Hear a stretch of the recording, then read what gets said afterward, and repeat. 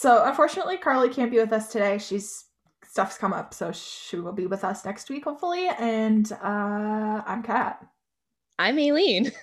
This is our, murder mystery mac and cheese show where we talk Murder about mystery mac and cheese. bullshit.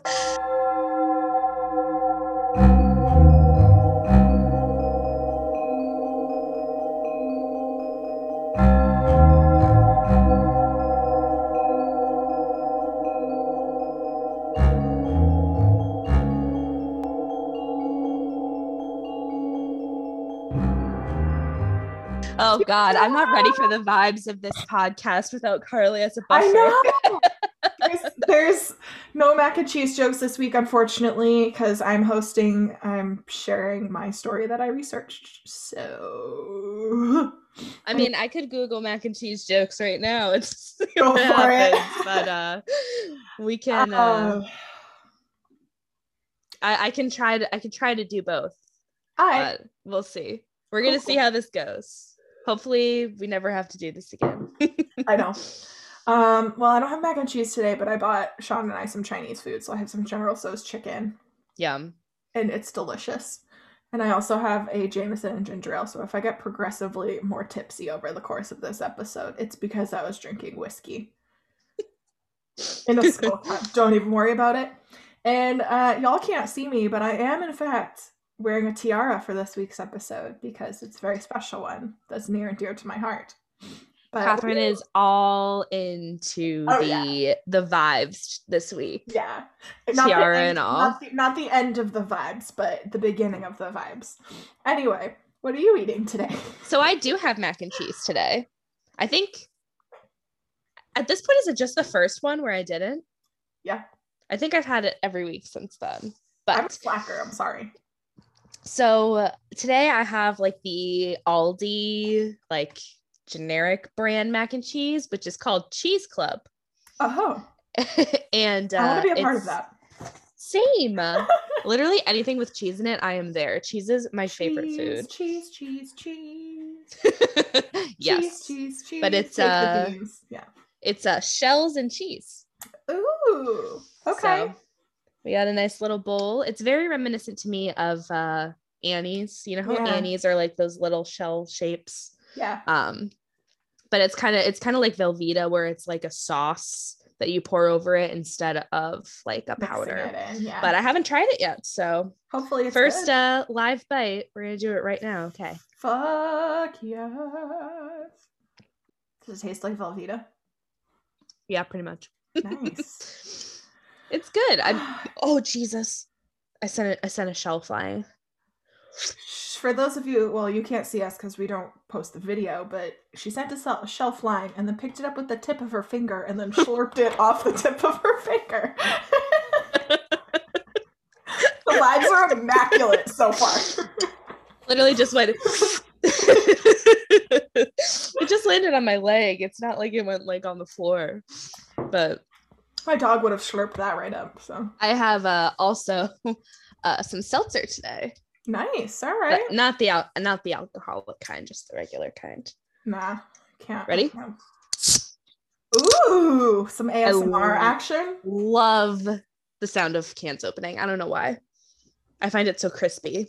Well, I was going to say something, and then I forgot what I was going to say, because my brain is literally Kat and Jade from Victorious. One of them is warring with the other one at all times. I in case anybody was distressed, I did move. I got everything moved in.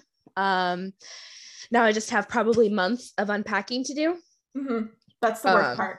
Yes. Even packing up, like at least you can get rid of some shit, and then you can like organize them, put them in boxes, and know which ones you want to open up. The unpacking is the pain in the ass. I moved 2 months ago, and I still haven't unpacked everything. Mm-hmm. Because I'm the worst. That's gonna be me. So far, I've only been, so we're recording on Saturday and I moved on Thursday. So Thursday was actually just physically getting everything in here. So I've had Friday and Saturday to like semi unpack, and I've done a little bit. Like I've pretty much put all of like my clothes in the closet and stuff. Yeah. But other than that, it's really been like, let me go digging through everything I packed to find the one thing I need. Yeah. Like I That's had the to do fun that part. today. I had to find the box that I packed my pots in because I had to be able to cook the pasta. And I was like, ugh, Yeah, I didn't think this through. it's not fun. But, Not I'll fun. get there eventually. Sure will. Did I show you my little dino friend? Yes, I Isn't love he so him. What's cute? his name? I don't know. I've just been calling him Dino, but We my call him sister got Dino. me this. It's like the Dino from those comics, Yeah, and love they did him. a they did a pre, excuse me, they did a pre-order. If anybody is curious what I'm talking about this Twitter account that's called Dinoman_J, and it's a person that draws comics with dinosaurs as the characters, and they're just so relatable. Ow. And it's kind of horrifying how relatable they all are. Yeah, it's a little scary. But they did I want to say back in like November or December, they did a pre-order of these like little plushies that are the character of the dinosaur in the comics. And my sister bought it for me for my birthday. And she was like, I know, which is in December. And she was like, well, I'm buying this for you for your birthday, but it says it's not going to ship until March. So just like, remember that the thought was there. And I was like, okay. There you go. So I literally just got this like a couple days ago. Yeah. But I literally am in love with him. He's so cute. Look how funny he looks straight on because you can't see his eyes. I know. I love him. I love him so much. He's like my couch friend. Yeah, he should be. He sits on the couch with me. He should be. Well, speaking of like pre-ordering stuff, I went to the mall yesterday because for those of you that don't know, I am hardcore Marvel obsessed. Okay. Don't get me started because I will talk full on about Marvel for this entire episode instead. And the new Falcon and the Winter Soldier show just came out, and let me tell you, Bucky Barnes is my comfort character because I am, in fact, a neurodivergent human being who takes comfort in fictional characters. He's my favorite, and I have 2 Funko Pops of him, and I was trying to find the Falcon Funko Pop, but they haven't been released yet, so I pre-ordered one on Amazon. I love that for you. It's not going to get here until like June or July. Like that's how early pre-ordered I did. But I love Bucky Barnes with my whole heart, and I would die for him. Kat loves Bucky. Her name on Zoom right now is literally Bucky Barnes Simp. Listen. Shrimp.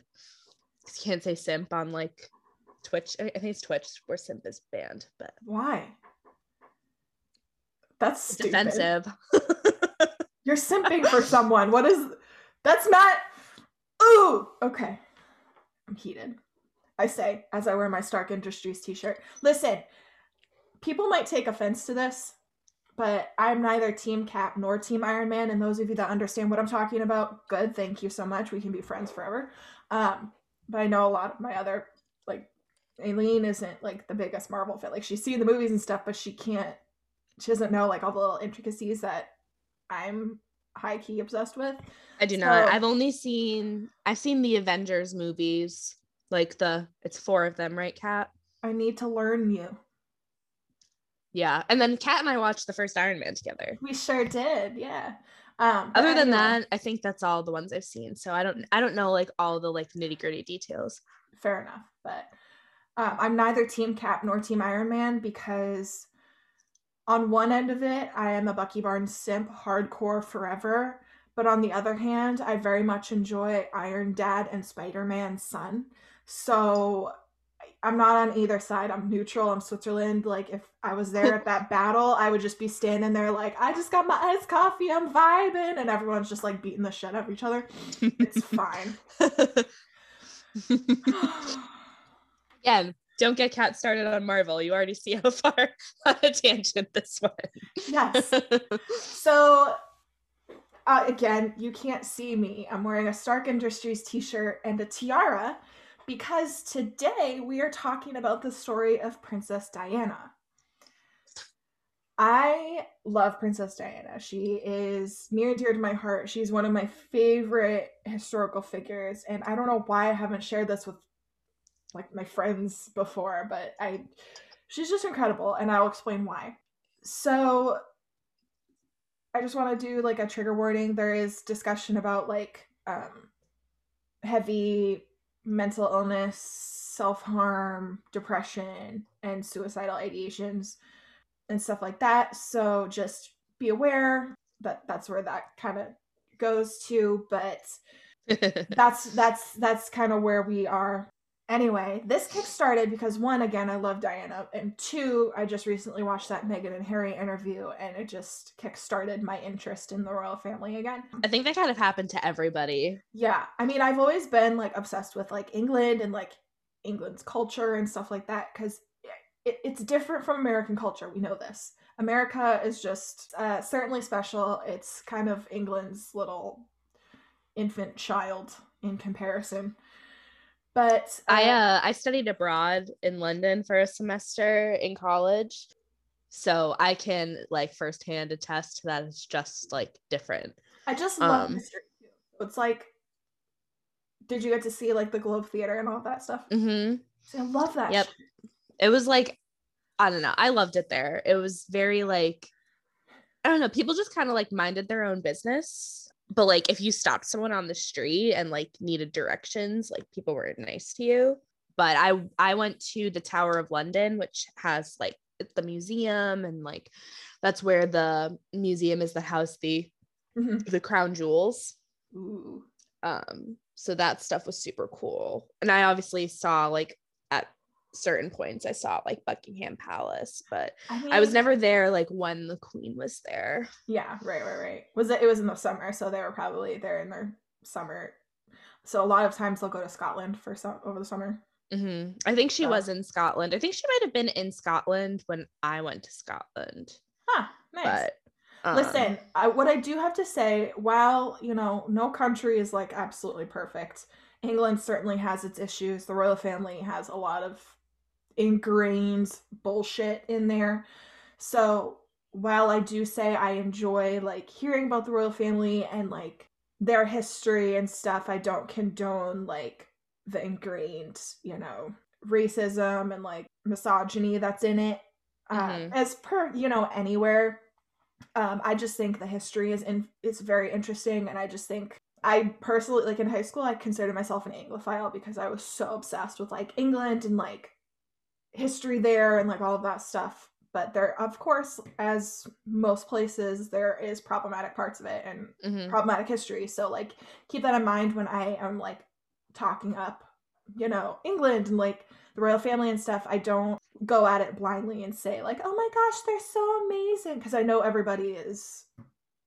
There's a lot. There's a lot there. There's a lot to work through and a lot of problems that are there. But I think another reason why England is interesting to people like in America and outside of England is that it's one of the like most famous still existing monarchies. Yeah. And that's been around for like however many years. I know. So the other thing I wanted to say was when I studied abroad, it was the spring semester of 2016.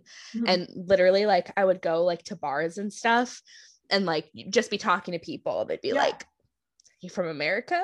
Because like obviously they can tell because like, it's funny voice. Too because in college so my freshman year we were in a dorm and our floor was all girls, so it was just all girls, and there was two students who were studying abroad. One was from, I believe, Argentina. I can't remember, I really can't, but and the other one was from England.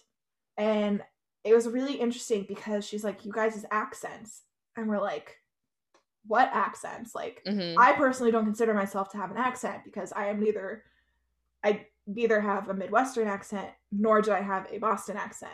And those are the two main players in my upbringing. But she's like, oh yeah, no, you guys have accents. It's just different. And I'm like, anybody that talks differently from like what you're used to is going to have an accent. Yeah. But when I was there, it was, like I said, it was the spring of 2016. So those of you will remember that Donald Trump was elected in the 2016 election. So that was kind of like the big thing, was how like Donald Trump was going to run for president. So without a doubt, everywhere I went, people were like, oh, you're from America. I'd be like, yes, I am. And they'd be like, so what's the deal with Donald Trump? Like, is You're he like, really running for president? And I'm like, dude, don't even please talk don't to me talk about to me about that, because I will throw Why do you think I'm a here? fit. Yeah, exactly. I'd be like, yo, bye. Get me away from it. And listen, at the end of all of it, England did a lot of colonizing over around the world. So, you know, I acknowledge that. I know that that is a problematic thing with. But we also wouldn't be here in America Right. without England. So. Right. So, I mean, obviously we know the problems and the issues and the really problematic shit that has happened in the past, and we know this, and we know that it still contributes to historically, you know, where racism is prevalent. So it's we get it, we understand, but in this episode we're just telling the story of Princess Diana and her life and what she went through. So I just personally love her because who she was as a person. So shall we get started? Do you want to learn more about Princess Di? Always. I love her. Okay, so we're gonna start with just her early life. So Lady Diana Spencer was born to her parents Frances Frances, the female version, Ruth Roche, and John Spencer on July 1st of 1961. Fun fact, my dad's birthday is July 1st of 1966. So she would have been 5 years older than my father. Wow. Yeah, she was one of 5 kids, and actually one died in infancy. So, yeah, one of 5 kids. So there were only 4 grown children. So, of course, if you know, like, kind of the history of England, Spencer was a big name. So she did grow up adjacent to aristocracy her whole life. She met Prince Charles when she was 16 years old and knew her family. Queen Elizabeth was actually her brother's godmother. She played with Charles's brothers when she was little. So there's a book called The Diana Chronicles written by Tina Brown. And according to her, Charles once interrupted 5-year-old Diana's tea party with his brother, Prince Andrew. Oh. I just thought it was a cute fact. Yeah. So, of course, like I said, the Spencers have been a very prominent family. They date back to the 15th to 16th centuries. So, way long time. They've been around forever. So she was like up in high society, but wasn't like in the royal family, right? Yeah, she was very adjacent to it. So the Spencer family made their fortune as sheep farmers, actually. So they made a lot of money being sheep farmers, and they just never lost that fortune. So it's just remained. It's old money. So in 1975, Diana actually gained the title of Lady when her grandfather died, and then her father became the 8th Earl Spencer. So he took on the title, and then she got her title. So we know the Spencer name, but a lot of famous Spencer women throughout history have been very, very notable, whereas the men would hold the earlship. They would hold the actual title, but there's a lot of famous women along the way. One was Sarah Marlborough. She was Queen Anne's confidant, and she was made popular by the movie The Favorite. And then, I don't know if you guys have seen the movie The Duchess with Keira Knightley. I love that movie. It's very, very good. I've never seen it. It's on Netflix, I think, or it's on Amazon Prime. But so it's back in like the 18th century, basically. She's also Diana is related to Georgina, Duchess of Devonshire. And like I said, there's a movie about it starring Keira Knightley. It's called The Duchess. Interesting story. And like I said, Diana had a very privileged childhood. You know, she grew up with a very famous name,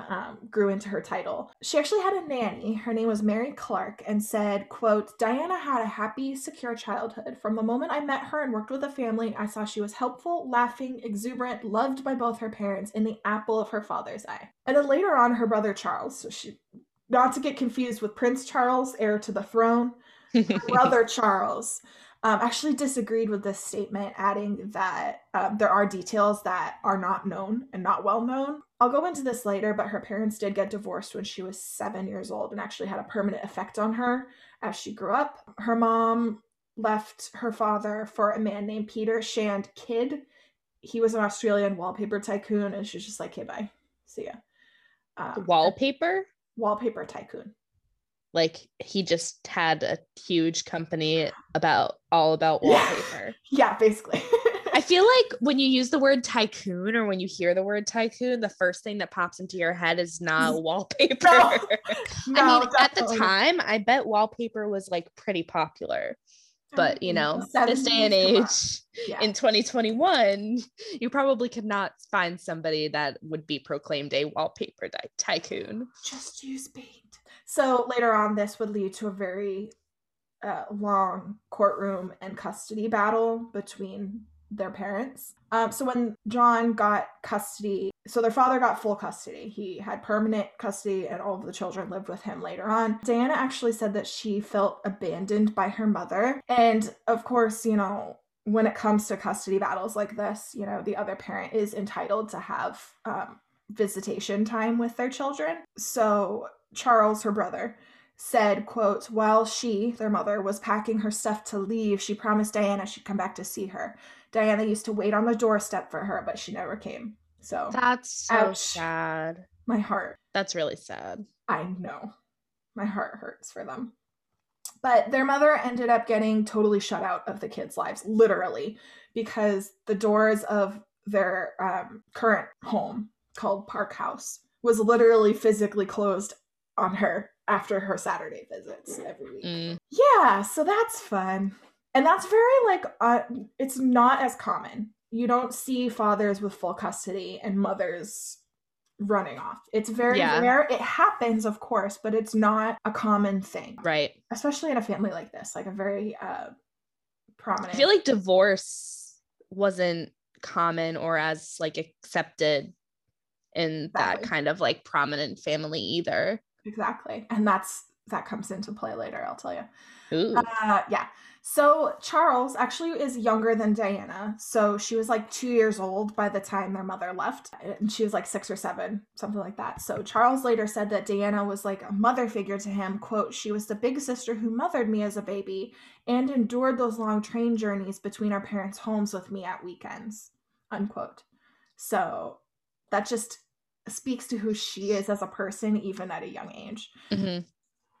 So later on, John did get remarried, but Diana did not get along with his second wife, whose name was Reine Léger. It's a French name. So I didn't really look much into her because she doesn't really play a role later on. She's just kind of, he remarried, her mother remarried, and step-parents. Actually, the sad part of that is none of the children knew about the wedding, and they weren't invited.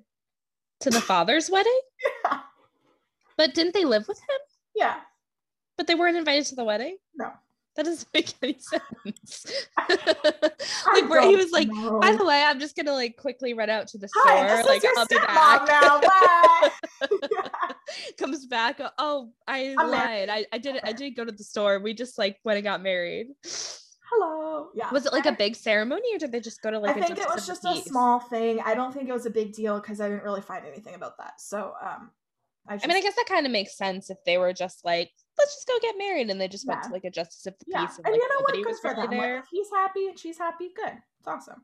I can't blame Diana for being resentful of that because she really missed her mom. I don't blame her. So about the house a little bit, Park House. When Diana was born, she was born it's called Park House. It's a 9-bedroom mansion on the Queen's grounds at Sandringham. The house was built in 1863 by the Prince of Wales. And actually when Queen Elizabeth II and her family stayed at Sandringham, they spent time with the Spencer family. So they were very close. Mm-hmm. So in 1987, Park House was converted into a 3-star hotel. And it was actually designed for visitors and people with disabilities. Oh, that's interesting. Yeah. And, for a touristy thing, when guests stay, they're showed the room where Diana was born. So it was not a small house. Especially not if it was converted into a hotel. It was definitely not a small house. No. So to get a little into the royal connections between the royal family and the Spencers, even before her marriage to Charles, so the heir, Diana knew the royal family, as I've said. Her brother, Charles, is the Queen's godson. Her father was Queen Mary's godson. And I can't speak to who, I don't know exactly where along the line Queen Mary is. I was thinking that it was the Queen Mother, Elizabeth's mother, but that's not correct. So her grandmother, Diana's grandmother, Lady Fermoy, Fermoy, was a lady in waiting to the Queen Mother. So Elizabeth's mother. It's a lot of connections, just little tie-ins here and there. So back to, the timeline here. When Diana was 14 years old, her grandfather died, passing the title of Earl Spencer to her father, making him the 8th in the line. and also made him heir to the family home. So Park House was not their family home. The mansion for, the Earl was called Althorp, Althorp Park, Althorp Park, and it had been in the Spencer family for over 500 years. Wow. When Sir John Spencer bought it in 1508. This is a quote. The same author, writes in the Diana Chronicles, quote, "The children rarely visited the big house as a family when the old Earl was alive. Growing up, they knew nothing about their heritage," unquote, which is kind of funny because you would think like, oh, I'm going to be the Earl someday. This is how this is going to work. Like, you'd think you'd know, yeah. Or at least be interested. Yeah. To speak to the size of this place, the estate sits on 13,000 acres in the English countryside and contains 28 listed buildings and structures. Okay. So it's a whole ass estate. The house itself is 100,000 square feet, 900. Oh my God. Wait, this is the house that Diana grew up in, or this is a different house? Sorry, did I miss that? Yeah. So so the grandfather died, and the father got he was the next in line for the Earl title. So he's the 8th Earl of Spencer. And then she got her title as Lady Diana Spencer. Right. And they moved into the Earl's house. So the Earl's is Althorp Park. Got it. Sorry. I guess that connection didn't click. That's okay. It's confusing. And today, Althorp Park is occasionally open to the public, but her brother Charles has the earlship. He holds the title now. So he lives there. And Diana's grave is actually on the estate as well. Aww. Yeah.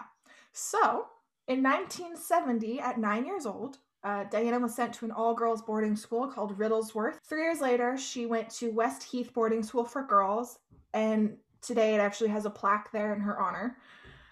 According to sources, Diana was not a school person. I think we can all relate to that. She just wasn't her strong suit, and I said my comment was honestly same girl. So Diana actually failed her O-level exams twice. So it's an educational thing. So like graduation, basically, exams. I don't understand the British school shit, and they don't understand ours. So I get it, but I don't know what are. So if you know and you can explain to us what O-levels are, please do, because I can't explain it in a way that makes sense to me. Anyway, I have no idea. She ended up dropping out of school at the age of 16, which, you know what? Good for you. Do what you need to do. Later on, she attended the Institut Alpin Vidamante. Let's try that again. Institut Alpin Vidamanetta. Probably butchered that because it's Swiss. A Swiss finishing school, and it was actually known for wealthy students. So a lot of, very rich people go there. Mm-hmm. I could never go there. Not that I could anymore anyway, because I'm 26, but. So at this point, that's, in Switzerland. But 17-year-old Diana had never been out of country, nor had she been on an airplane before. Oh, wow. Yeah, but it was at this time she first met Prince Charles, who at the time was dating her older sister, Sarah. Awkward. I know. Wait, question. Yes. When was the first time you were ever on a plane? 7 years old. Maybe younger. I was young. I think I was like really little. Yeah. Maybe like 2. Because, I think we'd flown to Ohio at some point, and I was pretty young then. But the one that I remember vividly is when I was like 6 or 7, and we flew to Europe. So that was like the longest one we'd ever been on. Yeah, well, I remember because my family went to Disney World when I think I was like 7, and I remember that. But I know that we used to go when I was really little to Captiva Island in Florida. So we obviously had to fly there. So I know that I was on a plane, but like you said, like the first time I remember being on a plane was when we went to Disney World when I was like 7. All right, back to Diana. I just love her so much. She's just, so this was a fun fact. I just wanted to throw this in there because, people think of like the royal family as just like stoic people who just do their royal duties and produce heirs and just, they don't do anything fun. But Diana had a lot of passions that she's very interested in outside of school. So she was really interested in swimming, skiing, tennis, and playing piano. But Oh, above all, what she wanted to do was become a ballerina. aw. Yeah. Unfortunately, she stood at 5'10", which is bizarre because you would think that if you're a ballerina, you'd want to be tall with like the long legs and like the height and the length and the silhouette, you know what I mean? So she really struggled to pursue this. So she was like too tall to be a ballerina? She was tall. Like she's taller than me. Like I'm 5'7" ish, 5'8". Like Yeah, so am I. she's tall. Which girl? My sister is like 5'10". Yeah.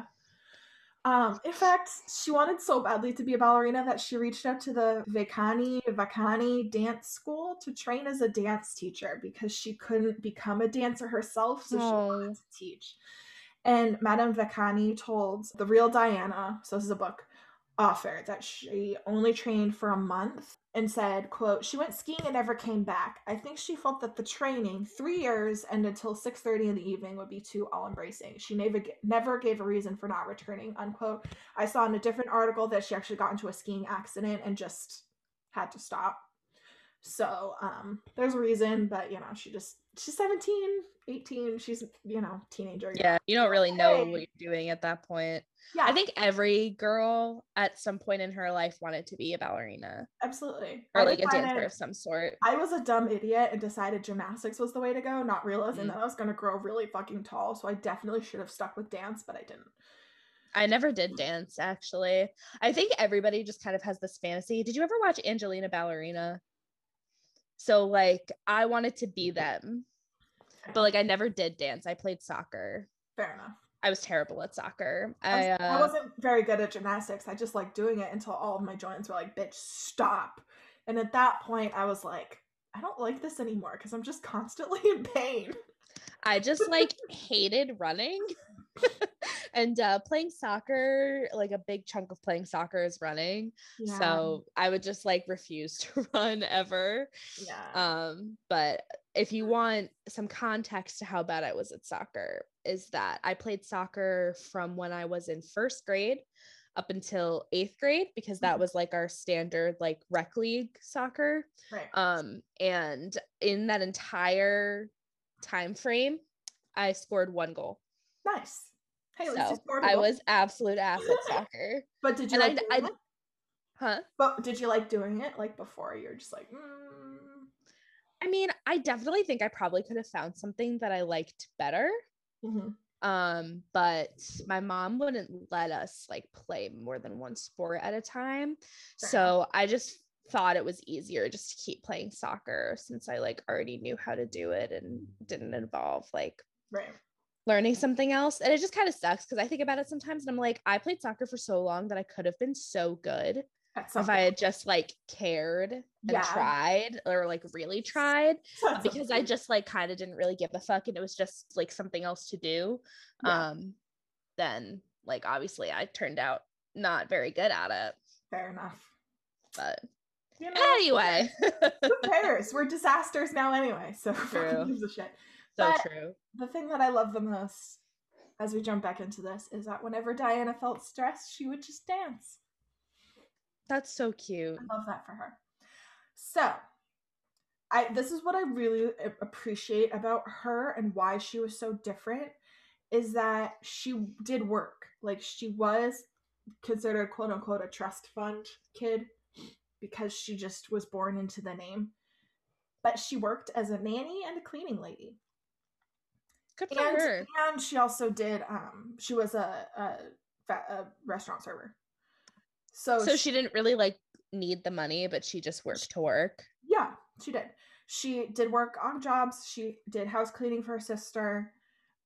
She served appetizers at cocktail parties, and she actually worked as a kindergarten teacher for a while. Oh, that's awesome. That's what I love. One of the most notable jobs she had, I saw a quote from this person. So she actually was a babysitter for an American businesswoman who said, quote, I just fell in love with her. She was wonderful with my child. And this woman's name was Mary Robertson. Oh, and unquote, sorry. She said this in 2017. And honestly, I loved this. She said Robertson didn't even know Diana was part of the gentry until Diana left her card behind saying Lady Diana Spencer. But their friendship went on past Diana's time as a babysitter. So they were just friends later on, which I loved. So this jumps into her marriage into the royal family. So Charles and Diana first met when she was 16 years old in November of 1977, like I said. Again, at the time, he had been dating her older sister, Lady Sarah. And it's creepy. At the time, he was 29. And she was 16. Yeah. Ugh, that does not make me feel nice. No. I'm gonna side note, I don't like Prince Charles. Anyway, he took interest in her in the summer of 1980, so it was a little predatory, but like, fine. Oh, so Don't creepy. come for me. So the relationship actually progressed when he invited her aboard the ship Britannia for a sailing weekend to Cowes. I don't know how to say that. And then after that, she got the invitation to Balmoral.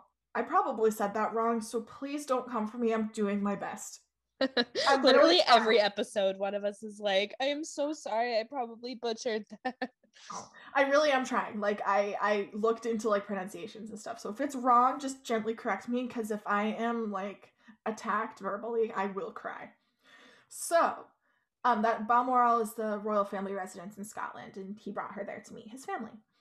At the time, Diana was received by the Queen and the Queen Mother, and so, I mean, to explain, the Queen Mother is the Queen's mom, and she was the previous Queen. The Duke of Edinburgh, Philip, the guy who literally looks like he's a corpse. Have you seen those pictures of him? Yes, I have. That is not a living person. He's not a living person. He's definitely dead, and they're just covering up. He just wants to die. Just let him die. Oh my God, 99. He's 99? Yes. Like, I don't think he's a good person. He was like just in the hospital, right? For a month. Oh my God, he's so old. He's not alive. You cannot convince me that is a living person. No. Anyway. Yeah. So then after that, Charles subsequently just started courting Diana in London after his breakup with her older sister, Sarah. So awkward. I know. How would you feel if your younger sister started dating your ex-boyfriend? I'd be like, well, good, because that guy was trash anyway, so... Hot take, don't come for me. I don't have a younger sister, so I can't relate. I do. And I'd be like, you know what? He's your problem now. You know what? You should know better. Oh, good God. Okay. So on February 6th of 1981, Prince Charles proposed at Windsor Castle. Diana accepted, of course, we know this. But their engagement, actually, they kept it secret for 2 weeks. Ooh, 2 weeks. Saucy. February 24th of 1981, they went couple. This is actually just bleach and ginger ale. I'm just going to go die now. The couple went public with their engagement, where Diana debuted her beautiful sapphire and diamond ring. She actually chose the ring herself. Sure. You've seen it. Kate has it now. Princess Diana sapphire ring. Let me look it up. Ooh, gorgeous. That's right? Beautiful. William ended up getting it, and he used that to propose to Kate. So it's in the family still. Yeah, I really don't like that. I don't either. I feel like Harry should have gotten it. Wait, William is their son, right? William's the oldest, and then there's Harry. They only had 2 kids. So, but that's Diana and Charles' son, right? Yes. So I guess that makes sense. I thought for a second I was thinking, I always get confused of the generations. Don't mind me popping my bubble wrap. Oh, good. I for some reason was thinking that Prince William was Charles's brother, but I know that it's not. It's a lot of common names. Like, yeah, I love that it's tradition, but I also think that you could get a little bit creative with it. I don't know. Anyway, continue. So yes, she chose the ring herself, which I love. You go, girl. And so at the time, she was living in a London apartment with a couple of friends, and I think like her sister or something. So she moved out of her apartment in London and into Buckingham Palace until the wedding. And her protective officer, so at the time, obviously, you're going to need a protective officer to make sure you're safe. Mm-hmm. He said, quote, "I just want you to know this is your last night of freedom ever in the rest of your life, so make the most of it." Oh my God, that's so horrifying. I know. And unfortunately, she was just really incredibly lonely. And that makes me really sad for her. Fun fact. Diana was the first English woman to marry the first in line to the throne since Anne Hyde married future James II over 300 years ago. That's so And interesting. yes, and she was the first royal bride to have a paying job before her engagement. For her. Go queen, right? What a queen. I know. Get that bag, She sis. should have been the fucking queen. I'm gonna say that now. She would have made an amazing fucking queen. Okay? Because she knew the people. That's why she was called the People's Princess. Mm-hmm. So, on that topic, Diana is known for changing custom in the royal family. And this began before she was even married into the family. On March 9th of 1981, Diana wears a plunging black gown by Elizabeth Emanuel for her first major post-engagement outing. At this outing, she met Grace, Princess of Monaco, Grace Kelly. It was actually criticized for being... Oh, yes. I always forgot about that because Grace Kelly's an actress. Mm-hmm. And then became a princess. Mm-hmm. I always forgot about that. So this dress was criticized for being too inappropriate. But like, fuck that. You go, queen. You go. This is really sad. She's later bothered by the media when they reported that she still has, quote, an ounce or two of puppy fat. Ugh. Quote, making her resurgent eating disorder worse. Garbage. Yeah. I hate when people do that. I fucking do too. Like, leave her alone. She's already under a lot of scrutiny here. Within her own future family. So fucking fuck off. Okay. July 29th, fun fact, my sister's birthday. Not the same year, but same day. I was gonna say, I hope not. So this is creepy. Creepy and sweet. It's weird. So July 29th of 1981, less than a month after her 20th birthday, Diana weds Charles in the most famous royal wedding of all time. At the time, he is 32. Sorry. Did you hear what I said? I heard at the time he was 32, but I missed what came before that. All right, we'll do that again. Cool. So July 29th of 1981, less than a month after her 20th birthday. Oh. Diana weds Charles in the most famous royal wedding of all time. And at the time he was 32. That's horrifying. He's not even cute. Like, okay. Well, in fairness, my parents are 17 years apart. I mean, personally, that's fine. Like, the age difference doesn't bother me. My parents also got married when my mom was 35 and my dad was 52. So it's like different than like dating at 17 and like however freaking old he was, 29. Like, he met her when she was 16 and he was almost like 30 or something. Like, it's more predatory that way. Like, age differences, for the record, don't bother me if you're happy and both consenting and both of age, and good for you. I love that you're happy. But this just felt more predatory, you know? Yeah, I know what you mean. Because he's older. They've been family friends for however long. He was dating her older sister beforehand and was like, nah, I want that one. Like, I don't like that. Yeah. That's what bothers me. It's not really the age difference. It's the fact that he just kind of was like, that's one. When she was 17 years old, you know? Anywho's it. So he's 32. They wed at St. Paul's Cathedral with 2,500 guests. Holy crap. This actually was out of custom because heirs to the throne typically wed at Westminster Abbey. Right. As you know, later on, Will and Kate got married at Westminster Abbey. Harry and Meghan did not. Because where did they get married? St. George's Chapel. Because it was the only place that fit that many people. So that already broke custom. So again, back to the fun fact. Fairy Tale Wedding was watched by 750 million people on TV, and 600,000 people lined the streets to try and catch a glimpse of the couple. 600,000? Holy crap. Yes. Good Lord Jesus. Oh my God, I could never. I know it. Okay, I love this. So Diana deviated from the vow customs as well. She chose to omit to honor and obey part. Yes. My comment was, go queen. Yes, I love her. Fashion. I know. I love her so much. And another thing that they did to deviate from custom was they delayed their first kiss until they returned to Buckingham Palace. And it was actually unintentional. I think just busy, busy, busy, go, go, go. I think they're just. So they didn't do the like you may kiss the bride thing? Yeah, I think so.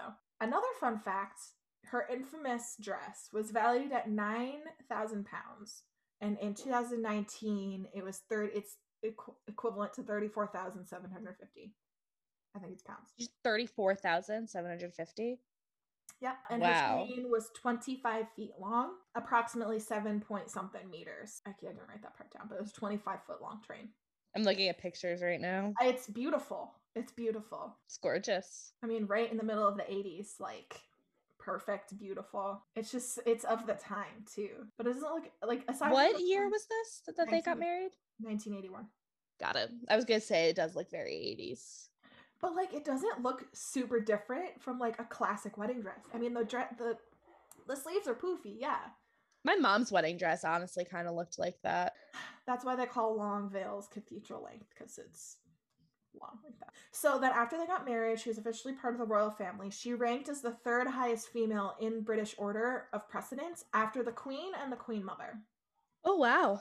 Because she is the wife of the Crown Prince. And actually, so the thing I like is while Queen Elizabeth probably definitely has older values and, you know, aside from the racism and the misogyny, I heard from Meghan and also seemingly Diana that she's actually very sweet and very kind to these two that married into the family. So Queen Elizabeth lent her the Cambridge Lover's Knot tiara for the wedding. So do you want me to show you? Do you want to look it up? Kate wore it at an event at some point. Look how pretty she is. She doesn't look happy though. That's the sad part. Oh, okay. So this article actually. So going back to who Queen Mary was, the Queen's grandmother. So her father's godmother is the Queen's grandmother. Diana's father's godmother is the Queen's grandmother. Okay. That's confusing as fuck. I'm sorry. So here it is. That's the tiara. Ooh, that's really pretty. Yeah.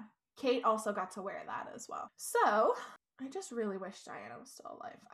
It hurts my heart. It hurt my heart so bad to research. The couple's first child, Prince William Arthur Philip Louis, November 5th of 1981. I think it's Louis. Is born at St. Mary's Hospital, where his own children will actually later be born. It's very kind of. And poor Diana, she can't catch a fucking break. She later suffers from postpartum depression. Ugh. On top of regular depression, which is not easy.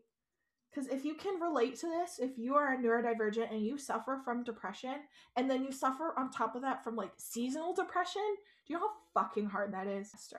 It actually was found out that it was a deliberate attempt to get attention from Charles. Ugh, that's so sad. And my comment was, we know this poor woman is in really deep struggling with her mental health so badly, and it hurts my heart so bad. So February of 1982, there are pictures published of a pregnant Diana in a bikini on vacation. She's on vacation, she's pregnant, she just want to have a good time, okay? Leave her alone. And the Queen called it the, quote, blackest day in the history of British journalism. And I just I'm sure. June 21st of 1982. I have never had kids, and I'm not having kids for a little while, but I've only heard horror stories of postpartum depression. Like I can't even imagine what she went through, feeling so alone and so depressed and just so stuck. Diana, please, I love you. So, I don't know if you know of her like very famous tour of Australia and New Zealand, but in March of 1983, she and Charles, along with 9-month-old William, go on their tour of Australia and New Zealand. This was compared to Meghan and Harry's tour of New Zealand and Australia. I can't remember exactly why, but it was just like pictures and just looking back and being like, oh, here's, Diana did this, blah, blah, blah, blah. Mm-hmm. She was criticized again for this because William was still a baby, but she later explained that she hadn't initially wanted to bring him along, but Malcolm Fraser, the Australian Prime Minister, actually suggested that she bring him. So she got criticized for nothing. And that she would have been criticized too if she didn't bring him. It would have been like, you left your 9-month-old baby at home and went on vacation. Like, oh my God. I hate that. Okay, so we jump forward a little bit. September 15th of 1984, Prince Henry Charles Albert David, quote, Harry, is born. We like him a lot bit better than William. He's the one that's married to Meghan Markle. And you know they're, side note, you know they're in love. You know they love each other. You know this. I know this. William cheated on Kate. I remember. Bitch! Diana's like, oh no, honey, your hairline is just gonna get worse and worse and worse the more you start acting like your father.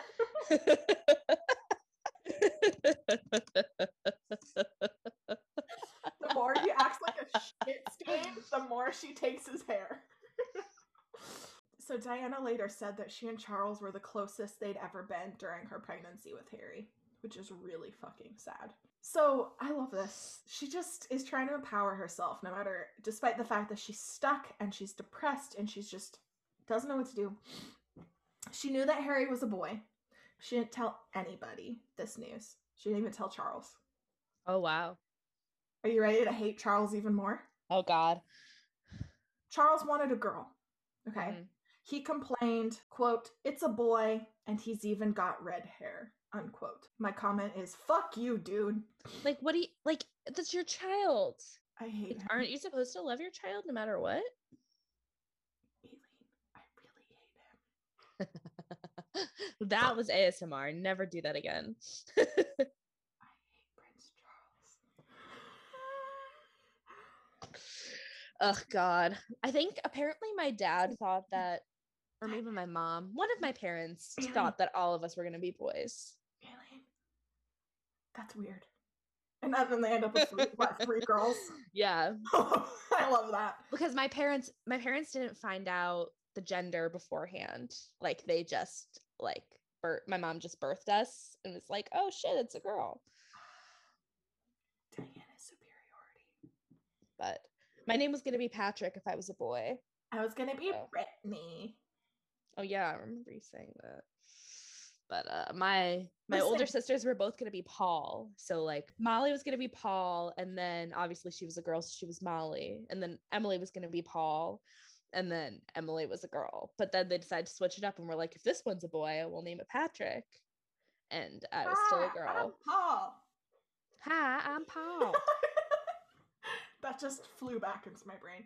Paul is my mom's brother's name. So I think that's where my dad's name is Paul came from. So, I know it is. Paul's superiority. Anyway. Philip. So yeah, my comment is, fuck you, dude. So Diana's superiority. This is really sad. Are you ready for your heart to break even further? Oh, God. Diana later said, quote, something inside me closed off, unquote, killing whatever love she had left for him. I'm sad. So I love this. She's amazing. She's an amazing mother. She's an amazing princess. She said she made sure to give her sons wider just experiences than usual for royal children, which again was criticized and whatever, fuck off. She rarely deferred to Charles or the royal family for anything, really.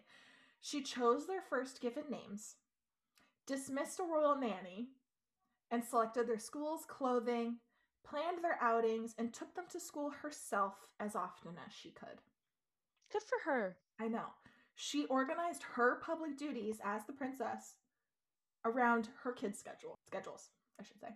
I love that. I love that. I know. So I thought this was kind of fun. It really doesn't have anything to do with like her life, but in November 9th of 1985, I don't know what the event was, but it had to do with the president and the first lady, because First Lady Nancy Reagan organized a dance with Princess Diana and John Travolta. That's so random. Are you ready for this? Oh, God. Are you ready for this? What was the reason? It's just some event or something. I don't know. But she just looks beautiful and elegant, and she looks like she's having a good fucking time. Because that's at least minimum what she deserves. You know what I mean? Mm-hmm. Okay, ready? I'm ready. Aww. That dress looks amazing on her. Right? Just look how elegant she is. Look how she looks like she's having fun, but you can see how sad she is behind her eyes. That's the sad part for me. Yeah. Imagine being able to be like, hey, I'm John Travolta, and also I got to dance with Princess Diana. Yep. So yeah, Nancy Reagan organized that, and I was like, yes, thank you. Okay. Another reason why we love our queen, Princess Diana. April 1987. So at the time, there was a lot of like homophobia and fear of AIDS.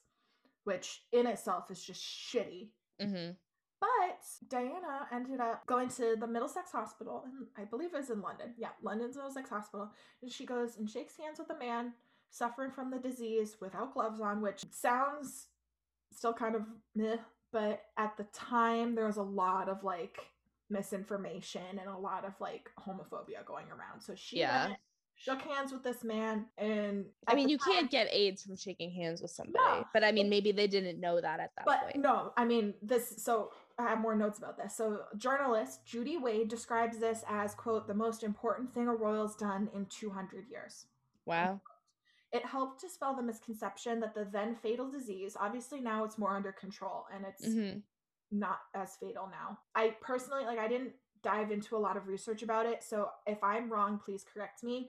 I don't know a ton about, the AIDS virus, but I know back in like the 80s when it was a really prominent issue that it was way more fatal than it is now. But Princess Diana helped dispel the misconception that it could be transmitted by casual contact, and she proved that. So good for her. I know.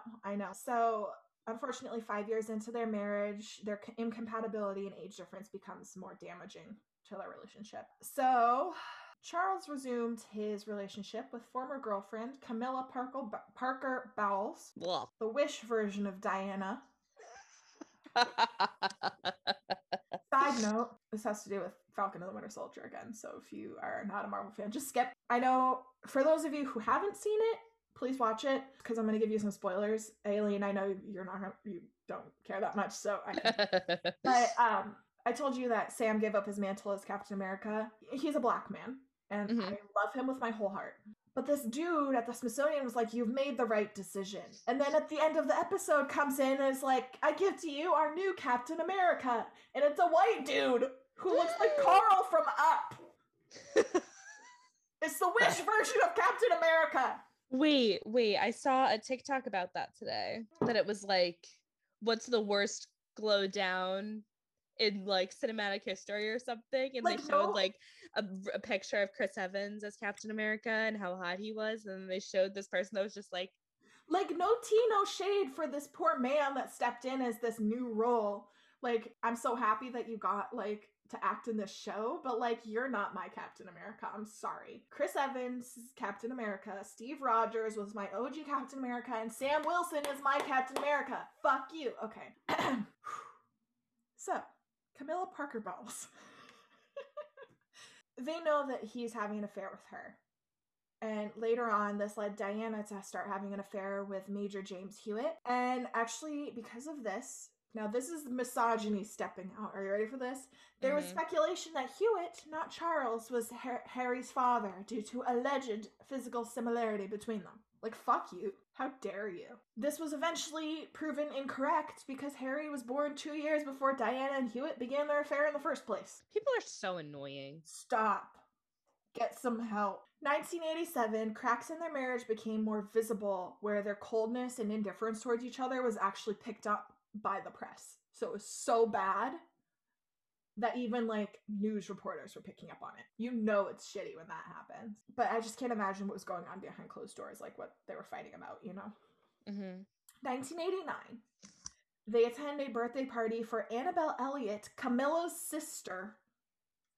Diana confronts Camilla about hers and Charles' affair. She says, I quote, I would just like you to know that I know exactly what is going on, unquote. She tells Camilla, warning her not to treat the princess, quote, like an idiot, unquote. So Diana confronts Camilla at her Camilla's sister's birthday party. Yes. And bless her, Diana counts this as one of her bravest moments. I can imagine. So, if you didn't already know, so the queen is the queen. Obviously, we know Queen Elizabeth. And Philip is actually Prince Philip, but he's the Duke of Edinburgh. Right? Because for some reason, how it works is if you're a monarch who ascended the throne because of your line, and then you marry somebody, I don't know if it works like the opposite way, but if you're a queen and you ascend the throne because of your line of succession, and you marry somebody who is not like in the royal family or whatever, or it doesn't have a direct line, they're kind of like the in like the old terms would be like a consort. So he doesn't have the equal title. He's technically Prince Philip because I'm not explaining this well, but he has his title. He's the Duke of Edinburgh, but he's only the prince because he married the queen and she already had that title going. Got it. I didn't explain that well, so please forgive me. I am obviously an American person in America who grew up and was born in America. So I'm doing my best. Wait, so Prince Philip is married to the queen? Yes. Okay. So they got married, I believe, in 1947. Right. He's the 99-year-old one. Yes. Okay. Right. Okay. I get it now. Because he's a prince because he married the queen, but she was the queen. No, hold on. Yeah, 1947. Okay. My one complaint about this is that my living room does not have an overhead light anywhere. Ooh, that sucks. So but I can see, this is like the half wall that goes into my bedroom. So if I put the light on in there. Put some string lights up there. Oh, maybe I will do that. But this is the half wall that like goes up into my bedroom. And if I put the light on in there, it kind of like comes out in here. So I'll be right back. Okay, so let me go back. So I Googled real quick, why does Prince Philip not have the title of king? And this is what it says, just as a general explanation. Again, please don't like come for me in a hateful way. I really don't understand how this works, and I'm really learning about this. So it says, quote, Prince Philip does not have the title of king simply because the law of succession in Britain is based on gender and not bloodline. The parliamentary law means that when someone marries a king or queen, they become known as a consort. So I was right. So she was already the queen when she married him. So she was in line for the throne already. Right? Okay. She married him in 1947. She didn't become the queen until 1953. But her mother, Elizabeth Bowes, ooh, that's weird. Leon, I don't know. Lyon, was the queen consort of her father, King George. So it's a gender thing. I don't know. Sounds right. I'll have to update this later because it's confusing. It is really confusing. I really don't understand it very well. I remember when Prince Harry and Meghan got married. I woke up at fucking 4 a.m. to watch that shit. But I remember everybody like freaking out about it. And like, I never have been super into like the royal family. So I never watched any of the weddings or anything, but I was at work and my boss and I were talking about it. And this is back when we shared an office. Mm-hmm. And we literally spent like an hour at lunch, like researching the whole royal family and like what went where and like what the order was. And I could go on a whole tangent about the racism in this family. Because when Harry and Meghan were interviewed by Oprah, amazing. I'm so happy that they were able to distance themselves. That's my opinion. Please don't hate me. Okay. They were somebody, and my opinion is that Charles brought this up because Charles is a shitbag and we know this. They were concerned about Archie's skin color before he was even born. I have a question. Yes, sorry. This honestly cut out because that's such a tangent and I'm just that's okay. When the queen dies, who is next? Charles. Okay. And then after him would be William. Okay. Right, because William was born first. Yep. Okay. I was thinking about that because I was like, I was trying to think if like they were worried about the skin color of that baby in particular. He doesn't even have a title. They didn't even give him a title. I heard that. I just do they have other kids, don't they? Who? Yeah. Meghan and Harry? Oh no. They're having a daughter. She's gonna be born this summer. If they don't have Diana, any other kids? No, just Archie. And they're gonna stop after 2. Oh, right. Yeah. I'm so happy for them. Harry's like, we're gonna have a boy and we're gonna have a girl. We're gonna stop after that, but what more can you want? I'm like, okay, but you know what the ultimate power move would be? If they named her Diana. Oh my god, I really hope they do that. I want that to happen. I really hope they do that. Because listen, despite all of it, despite everything, that's still William and Harry's mother. Same. Okay, we just went on the wildest tangent of all time. I don't even remember what we were talking about. I'm gonna rage. So the Queen and the Duke of Edinburgh, so Elizabeth and Philip, hosted a meeting between Charles and Diana where they tried unsuccessfully to reconcile their relationship. it was just too broken and too fucked up to salvage, which is fair. I mean, it's a lot. There's a lot going on, and you don't know what's going on behind closed doors, and sometimes it's easier to just walk away. It's not our place, and it's nobody's place to step in and be like, hey, you guys should stay together. Yeah. Fuck off. You can be the queen. I don't give a fuck. So Philip wrote to Diana and expressed his disappointment at the affairs of the both of them. I like your face. That's exactly how I feel on the inside. He asked her to re-examine their behaviors from the other person's point of view. Sir, fuck off. Be a fucking marriage counselor? Like, No. So it was noted that the Duke was very direct and Diana was sensitive. She found the letters hard to take, but she did appreciate his good intentions. She saw the good behind what he was trying to do. So, June of 1991, Diana kept a 2-day vigil at William's bedside after he suffered a severe head injury at boarding school and it required surgery. Poor him. Guess what Charles did? oh no. Charles eventually was reprimanded for continuing his plans for the evening. The Daily says, quote, what sort of father of an 8-year-old boy, nearly brained by a golf club, leaves the hospital before knowing the outcome for a night at the opera, unquote. That's literally disgusting. Charles, fuck you. March 29th of 1990. John Spencer, Diana's father, dies of a heart attack in London. So that's sad already, right? At the time, she and Charles and the kids were in Austria on a ski trip, just as a family. You know, you do that, right?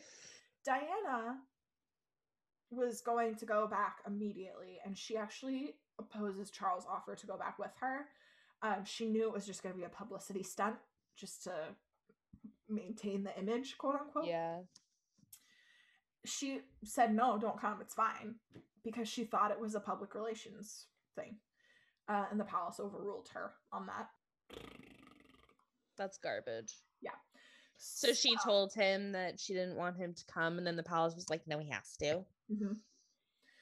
So August 20th of 1991, jumping forward a few months, right? Diana cuts her annual royal family summer vacation to Balmoral to return to London to be with a longtime friend, Adrian Ward Jackson. He was actually suffering from AIDS, so he died from an AIDS-related illness, but she was in the hospital with him and just by his side and hanging out with him, but he died 2 days later when she got there, which is really sad. But I love this. She'd been quietly spending time with him over the past few years and even brought William to visit him sometimes, so William got to know him too. I love that. She just was such a good person. May of 1992, right? Journalist Andrew Morton publishes the book Diana, Her True Story in Her Own Words. I almost went to Barnes & Noble today to buy that because I really want to read it, but I just didn't. Anyway. So he actually began writing it a year before he published it, and it actually consisted of no face-to-face interviews because she couldn't be seen openly participating in this. But instead, Morton sent in written questions, and Diana's friend, Dr. James Colehurst, he actually recorded her answers to the interviews and sent the tapes back to Morton. Yeah. So sneaky and awesome. So that's how it got published. I actually really want to get that book. I'm not even gonna lie to you. So December of 1992, Prime Minister John Major informed Parliament officially that the Prince and Princess of Wales are separating. This move actually comes 1 month later from a disastrous visit to South Korea, which forced the palace to realize that the charade had to be done because it just didn't go well. I didn't find a lot of details on that. I'm sure we probably could, but I didn't because I'm a piece of shit. Anyway, December of 1993, so a year later, so Diana announces her plan to retire from public life for an indefinite period of time. So unfortunately, this brought down her list of charity patronages. As a royal, in general, you're just required to have you're supposed to be the patron of certain charities and stuff and just do charity work and stuff like that. She loved doing it, but she had to cut the list short, unfortunately. In the fall of 1995, Diana meets Dr. Hasnat Khan. He is a Pakistani-born cardiac surgeon who actually oversaw her acupuncturist's post-operative care on her, and they began a secret 2-year relationship. He unfortunately later breaks up with her in early summer of 1997, but very kindly never reveals any intimate secrets, as opposed to her previous boyfriend, who did. He did a tell-all, which is really shitty. Garbage. Yes. November 20th of 1995, the BBC airs Martin Bashir's bombshell interview with Diana at Kensington Palace. So it was actually planned and carried out in secret. Woo. So during the conversation, she discussed openly her struggles with depression, bulimia, and trigger warning self-harm. Which, you know what? Hearing that from somebody who is high standing in the royal family, or at least was high standing in the royal family, is very honest and very sobering and very brave of her to do so. She admitted her own infidelities, which, again, very brave. Like, she didn't have to, and she did. Her famous quote about the love triangle between herself, Charles, and Camilla, quote, "Well, there were 3 of us in the marriage, so it was a bit crowded," unquote. Like, I bow down to you, Queen, honestly. And I love this. Are you ready? She also expressed doubts about her husband's suitability for kingship. Oh. I love that for her. I really do. Just take him down on your way out. Like, yeah, Jesus. Literally. She should, because he's a piece of shit. August of 1996, the terms of the divorce are finalized, right? You know, I mean, divorce and any divorce takes a long time. A royal divorce is probably going to take longer.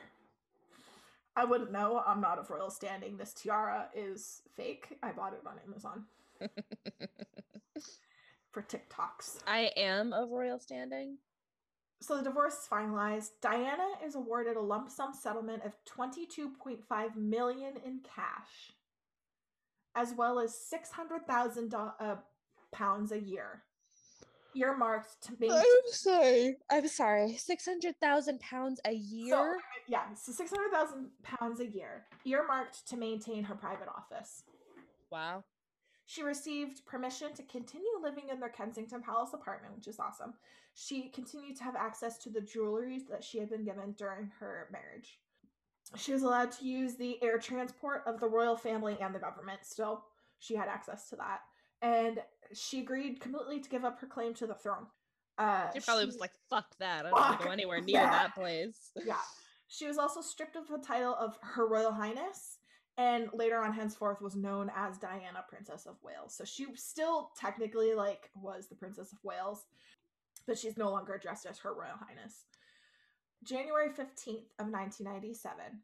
Again, her just doing good deeds and bringing awareness. She walks through a minefield in war-torn Angola to support the Red Cross's call to ban landmines. Wow. And also to showcase demining work being done by one of her charities. 20 years after this, her guide there, Paul Heslop, recounted the episode of this. So it was aired, I believe, to the BBC. Quote, "This poor woman was about to go into a live minefield, a dangerous area in front of how many hundreds of millions or billions of people on the news, and I thought back to the first time I went into a minefield and I was petrified," unquote. This is a brave-ass woman. Ma'am, please. August 30th, 1997. A few months after her breakup with Khan, right? So she had a couple of boyfriends after she officially split from Charles. Diana and her new boyfriend, Dodi Fayed, leave Paris's Ritz-Carlton Hotel after dinner to spend the night at his apartment. Just a normal thing, right? So their driver was Henry Paul, or Henri Paul, I would say, probably French, right? He was intoxicated. Oh, no. Over 3 times the legal limit. Oh, Jesus.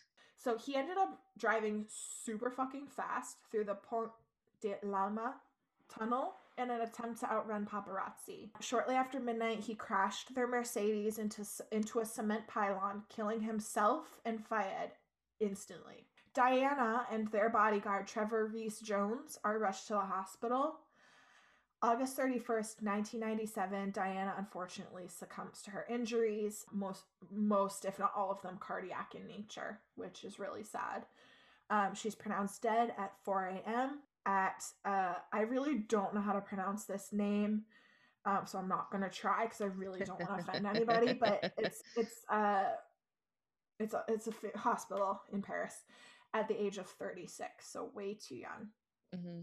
September 1st, 1997, fucking Charles accompanies his ex-wife's remains back from Paris, along with her sisters Sarah and Jane. September 5th of 1997, Queen Elizabeth pays tribute to her in a live television broadcast. And then the following day, millions around the world watch Diana's funeral procession and service at Westminster Abbey. This made me choke up a little bit when I was typing this, but her sons walked in the funeral procession behind her coffin, along with Charles, the Prince of Wales, Philip, Duke of Edinburgh, Diana's brother, Lord Charles Spencer, and actually some representatives from her charities. Oh. Yeah. Her brother said, quote, "She proved in the last year that she needed no royal title to continue to generate her particular brand of magic," unquote. Elton John, actually, who is now known Sir Elton John, right, reworked his song Candle in the Wind to pay tribute to Diana. He actually called it Candle in the Wind 1997 and performed it at the funeral service. Oh. Yeah, I didn't listen to it because I was not prepared to cry in the middle of a coffee shop, but I will be. How old were her sons at the time? 15 and 12.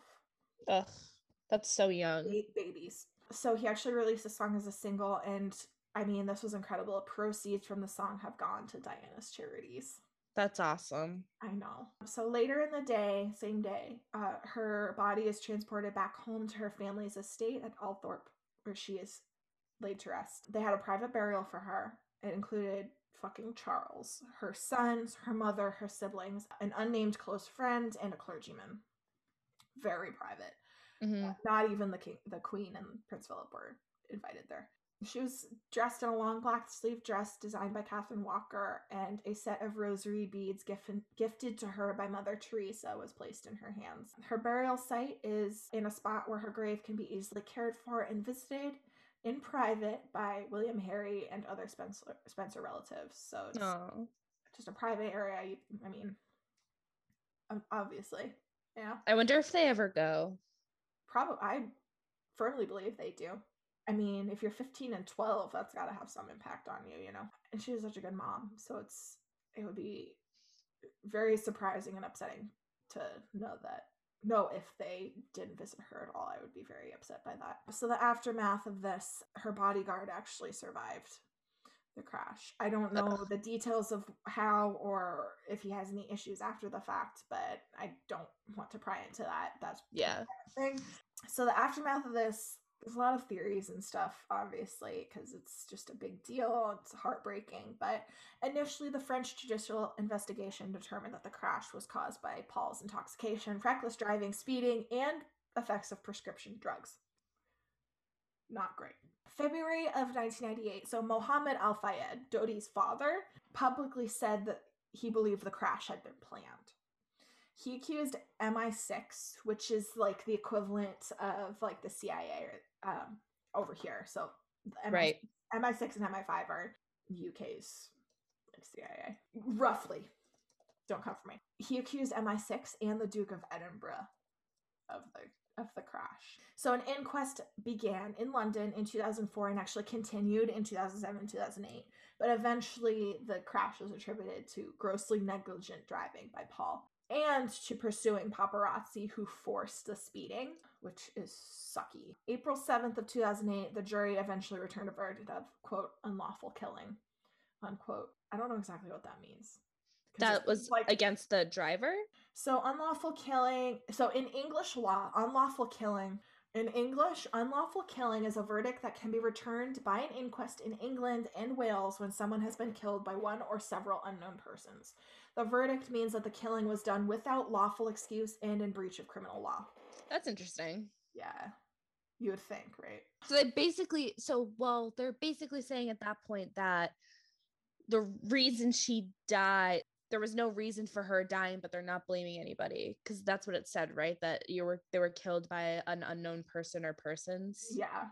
So basically, they're saying that There's no she shouldn't have physical- died. Right, exactly. Is really all it's Yes. saying. And it's really heartbreaking too, because this man, Mohammed Al Fayed, his son died too. Yeah. It's really sad. So the day after the final verdict of the inquest, Al Fayed announced that he would end his 10-year campaign to prove that it was murder for the sake of William and Harry, which is really, really heartbreaking. And actually, he had a theory that Diana had actually gotten pregnant by his son, and it was a totally unpalatable idea to the British state, which is racist and xenophobic. Mr. Fayed said, quote, "The royal family could not accept that an Egyptian Muslim could eventually be the stepfather of the future king of England," unquote. Fuck right off! Garbage. Some newspapers speculated that she actually could be pregnant, but during the post-mortem examination, there were no signs of pregnancy, and a blood test proved this and said the same thing. So she was not pregnant. Another theory is that Diana believed that she would be killed off by the establishment, which is really sad and unfortunate. She actually she wrote a letter and disclosed this to her one-time butler named Paul Burrell. She had given him this letter for safekeeping, and one of the quotes says, quote, "I am sitting here at my desk today in October, longing for someone to hug me and encourage me to keep strong and hold my head high. This particular phase in my life is the most dangerous." It's unnamed. It's ellipses. Is planning, quote, "an accident in my car, brake failure, and serious head injury in order to make the path clear for Charles to marry," unquote. That's so scary. I mean, I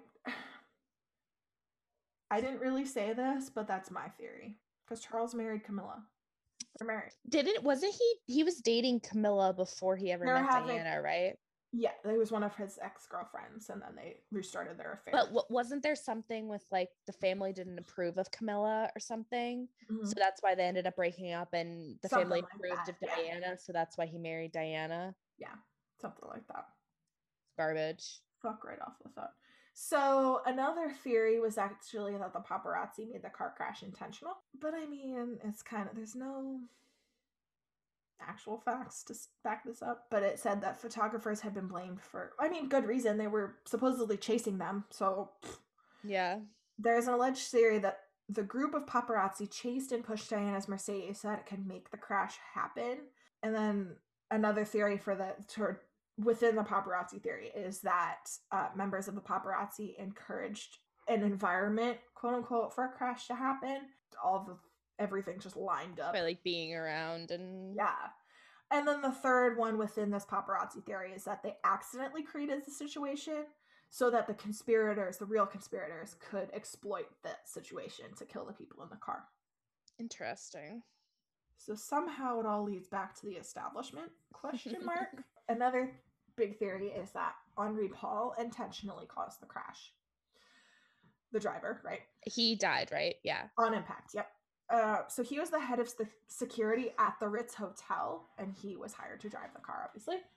Some believe that he was actually in the pay category of at least another organization, either the French security services or the UK security services, or both.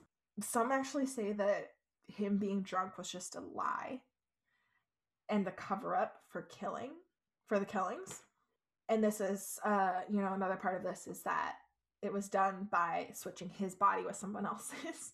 And it's said that he didn't supposedly seem drunk earlier in the night, but there is no evidence to back any of this up. I literally just found like a website that had all the theories behind this, and they just got more ridiculous as they went, but I wanted to include some because just wait until the last one. You're gonna love it. The one that hurts my heart is, I don't think it's true, but like if it is, that's so shitty. Another theory is that Diana's medical care was deliberately sabotaged at the hospital. Some theorists believe that the doctors allowed her to die on purpose. Oh God, I really hope that's not true. I really do too. They say that, quote unquote, they didn't treat her in the proper way or they stopped her recovery. And actually, the article I read said it revolved around her treatment at the scene. They didn't take her to the nearest hospital. They brought her to that specific hospital. And the hospital is named in one of the articles I read, and I'll put the articles in the show notes because I literally, like, despite my best efforts, cannot pronounce it for the life of me. I'm so sorry. But if she had been taken to the nearest hospital, she might have survived.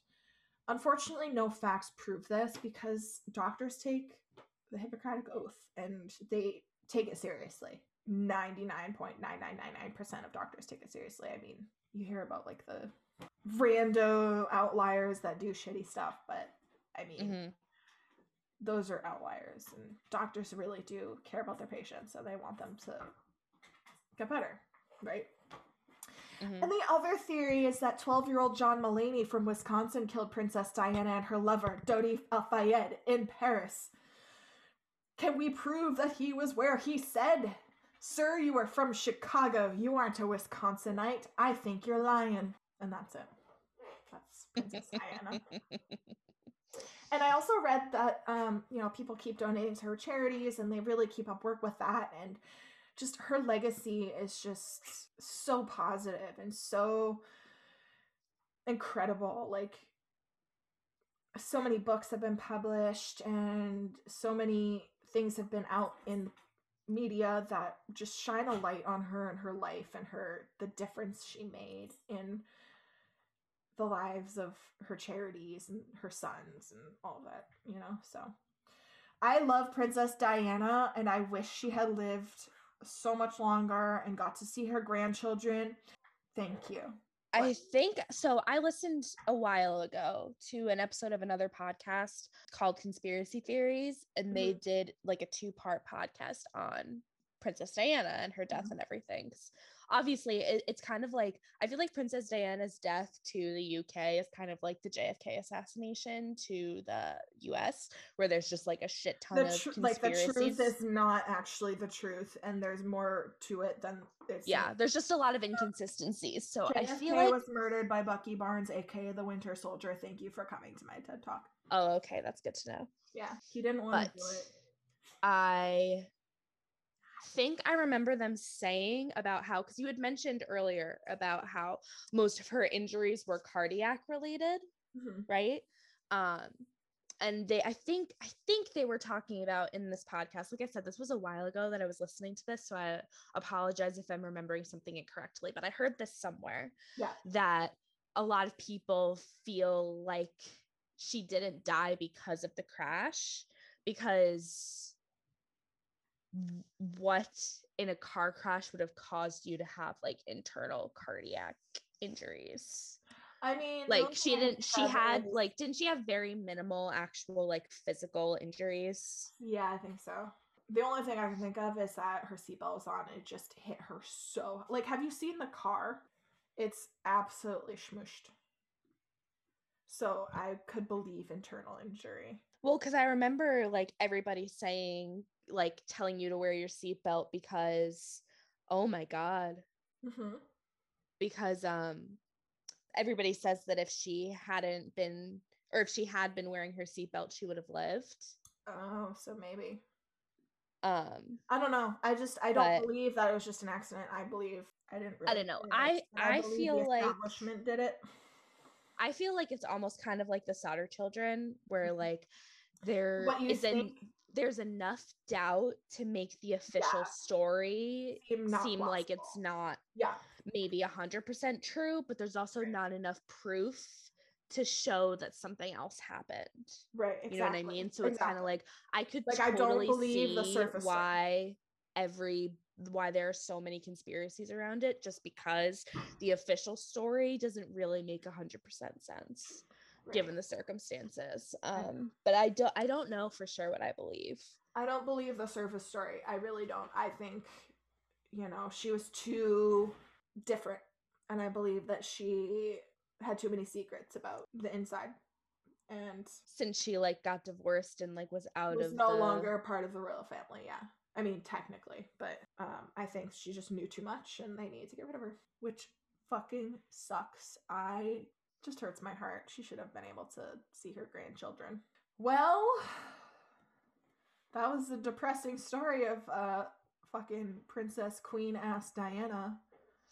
Such a good person. I mean, regardless of what the cause was of her death, like She didn't deserve to die. She died way too young, and she could have done so much more good in the world too. You know for a fact she would have fought for LGBTQ rights. You know that. You know she would have fought for women's rights. You know she would have fought for Black Lives Matter. You know she would have. That's the thing, is the world missed out on such a bright, shining person. It's really sad. Fucking hurts my heart. Right, Raina? Oh, she's in her bed. I love her ears. Her ears get me every single time. She's just they're so expressive. It's hilarious. Well, that was the story of Princess Diana. Catch me crying for... I have to edit this, so I have to listen to it back again and again. It's just gonna be a shitstorm. At least it's one recording.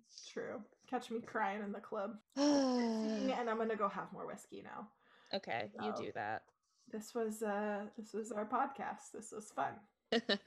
Well, let us know what you think on Princess Diana. Please don't come for me with the hate too. I really did my best, and if you have opinions or you have something that you need to explain to me or Aileen or whatever, please do. Just do it kindly. I'm sensitive. We were making this work with 2 people instead of 3. I feel like, I don't know, the whole dynamic is off. Yeah. Not that like we are at like doing great, but it's just it's weird to just like be talking to just you. I don't know. We're so used at this point to there being 3 of us, and now it's just like, hello. There's something missing here. Exactly. Well, Aileen, where can you find us on social? Follow us on Instagram at Murder Mystery Mac and Cheese. I think we're almost at like 150 followers now. Which is impressive because we are just 3 crazy bitches who are talking about true crime and shit. So let me see. Oh, we have 149 followers right now. So we were almost at 150. Get us at 150. Plus, we're almost at like 100 total plays on the podcast, which is wild. It is wild because we really just started this to be like, we just need to spread our bullshit on the internet. And if people listen, they listen, but cool. I quite literally think that Kat just randomly texted me one day and was like, listen, let's do a true crime podcast. And I was like, okay. We can attribute this to Sean because he actually came up with the name. And I was like, you're on to something. And I was like, Aileen, true crime podcast, let's do it. Yes. And here we are. What is this? Episode 7? Wow. Wow. Wow. Oh, wow. Well, I think we're getting to the point now where it's good because there's enough content that you can almost binge it. Yeah. Because like I mean, for me, when I start a new podcast, I like to start from the beginning. Me too. And I just like I go on Spotify and I sort by like oldest to newest, and I start at the first one and I just keep listening. Yep. So if there's only one episode, like we can't binge. Right. There's a chance that you may not come back. But now that we have 7, it's like we're at binge levels now. Woo! Woohoo! But thank you to all of our listeners that have listened so far and have liked our Instagram and stuff. Like, we couldn't have done it without you. We're really not looking for like a ginormous fan base, but we do have people that are listening, so we're really grateful for that. Cool. Well, cool. So until next week. Hopefully there'll be a full podcast next recording and Carly will be back. Yeah. But it's okay. Until then, we will talk to you guys. Is that English? I'm not even drinking. We will talk to you guys next time.